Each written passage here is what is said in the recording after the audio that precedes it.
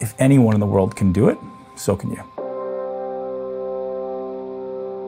If people can get that, I hope to give that to my kids. Like, if you want to be an astronaut, why wouldn't you? If you want to be the president of the United States, why wouldn't you?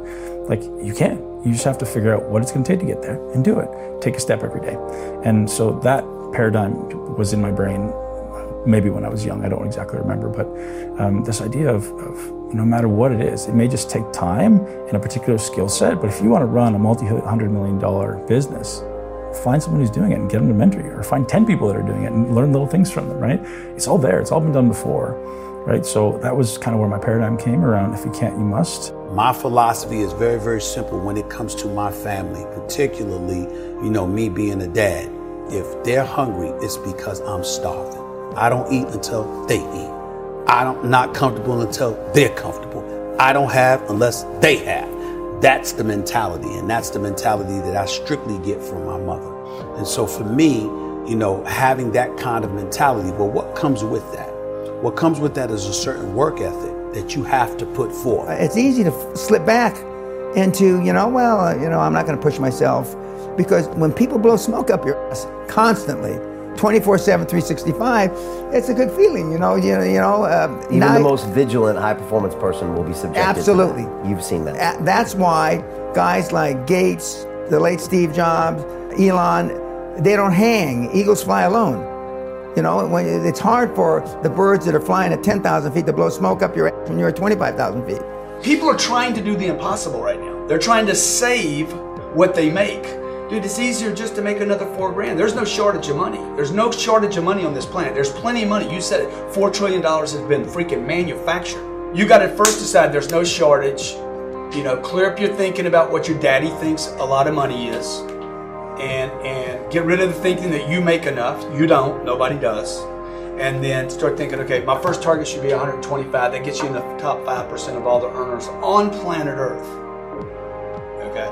If you earn 125 grand a year, it's $10,000 a month. Top 5% planet Earth. Planet Earth, bro. You're on top. You're at the party now. At least you've been invited to the party of prosperity on planet Earth. I'm not talking about money, man. I'm talking about taking care of your kids. Well, you want to send them to school. You're going to have to buy a car. You probably need a house at some point. You need clothes. You got to have food. You're going to have an emergency. You need some freaking dough. Yeah. I'm not talking about money, right? So now if you want to get in the big leagues, now you got to start thinking about these other numbers, 250, 400, a million a month. It doesn't take any talent to be a critic. It takes real work to think through an idea and see the world differently from everybody else, articulate it, and then put your reputation on the line and go popularize it, right? That's work. It's not easy to do. And you have to be willing to be unpopular. When I was 15 years old, starting into my exercise journey, I remember sitting on the couch and not wanting to go to the gym, and it flipped in my brain. I was like, the harder this is, the stronger I become. So the more I feel this pull to stay home, the more I go. I was 15 years old and it was freezing cold in Canada, grew up in Toronto, and I go out running at 5 a.m, and people go, why do you do that? Because it sucks. And that was always my belief. It's like, because I hate it. And I would go often until I just threw up or until my lungs burnt. And maybe that was the inner contempt that I felt, but it was also like, I know that I don't want to do this. Nothing about me wants to do this. So I do it, right? And that may be what allowed me to build that mentality to overcome all of those obstacles that occurred during my bodybuilding career, right? And there was endless obstacles. There was a lot of deterrence. There was a lot of negative mindset. People think I'm just naturally a mentally strong guy, but oh man, I had more struggles than anybody, and that's why I succeeded, right? Because I used those struggles and I looked at them, and rather than saying, oh, I can't do it, I go, all right, I don't know if I'm gonna come out on the other side, but I'm gonna do it. I'm gonna try, right? It's just like seeing it as an opportunity for progress. Your greatest obstacle is your greatest opportunity for growth and progress. And if I can switch that mindset rather than, oh, that's an obstacle, I don't wanna go over there, take the first step and then run full speed. And that's the greatest opportunity for progress. When you see the easy road over there, man, let everybody else go that way. Let them all go that way, and you go over there, right? And again, why did I build big legs? Or some people say some of the best legs in all time, because nobody else did it. I have so much respect for the guys who build the amount of muscle I did, because it's not easy, man. It's not, you get it, it's not easy. And the amount of struggle I went through, and I had such an obsession because I sucked at it. It's funny that I was told I'd never be a professional bodybuilder because I had small legs and narrow shoulders. And if you ever want to look at a picture of my bodybuilding career, I had the biggest legs on stage by far and the widest shoulders by far, because somebody said that to me and I was like, okay, thank you. Like, right? I'm not going to get mad at you. I'm not going to take it in and go, oh, I don't. He was mean to me. Thank you. Fuel.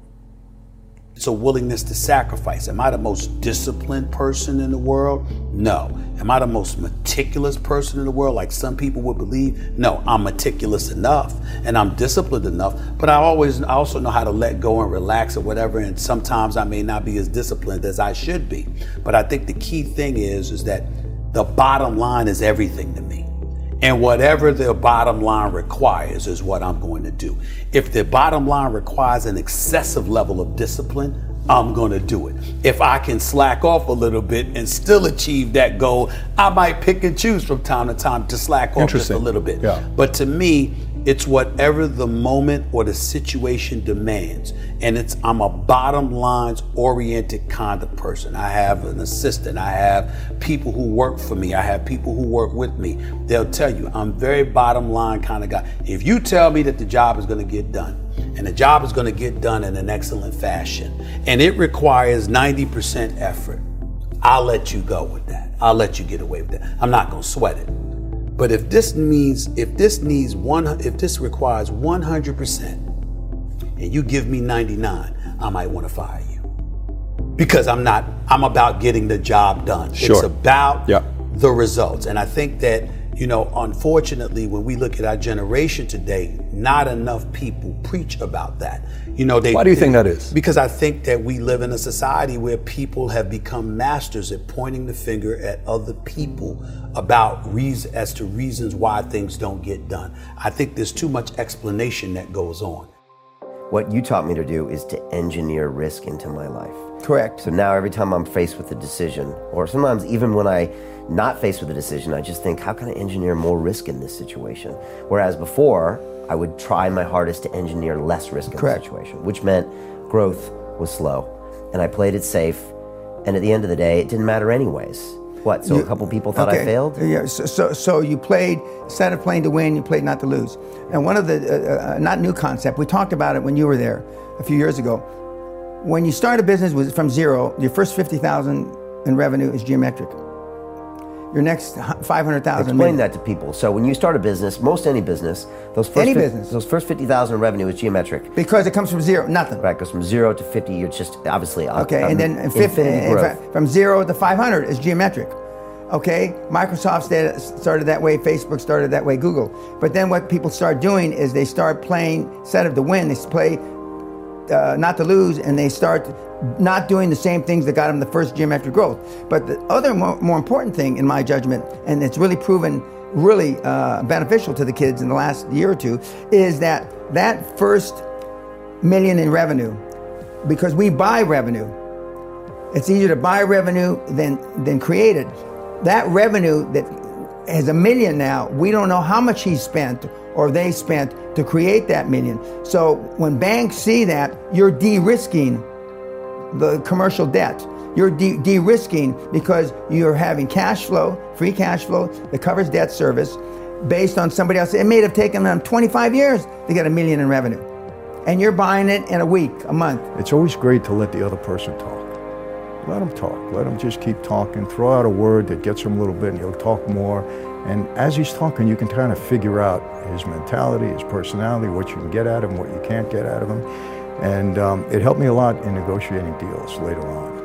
And sometimes you may be the smartest person in the room and you don't want anybody to know that. You just want to keep quiet like you don't know anything and let them think they're smarter than you. And there's other times when you're not the smartest person in the room, but you want people to think you are. So you have to learn how to have that skill. I learned when I sat back and reflected on the mistakes that I had made in my career at the time. I learned that no boss wants to talk to anybody that doesn't have solutions. But there's a flip side. That is very true. There's a flip side. Yeah. I've never met a boss that doesn't want to talk to someone with solutions. See the difference? Now, if you don't want to talk to somebody with problems, and you don't want to talk to somebody with solutions, then to me, you're the problem. Because you're not trying to solve. You want to go with status quo. You're perfectly fine with flowing along, just safe, to get along, secure. safe, secure, whatever. But when you're trying to win, you're constantly looking to get better.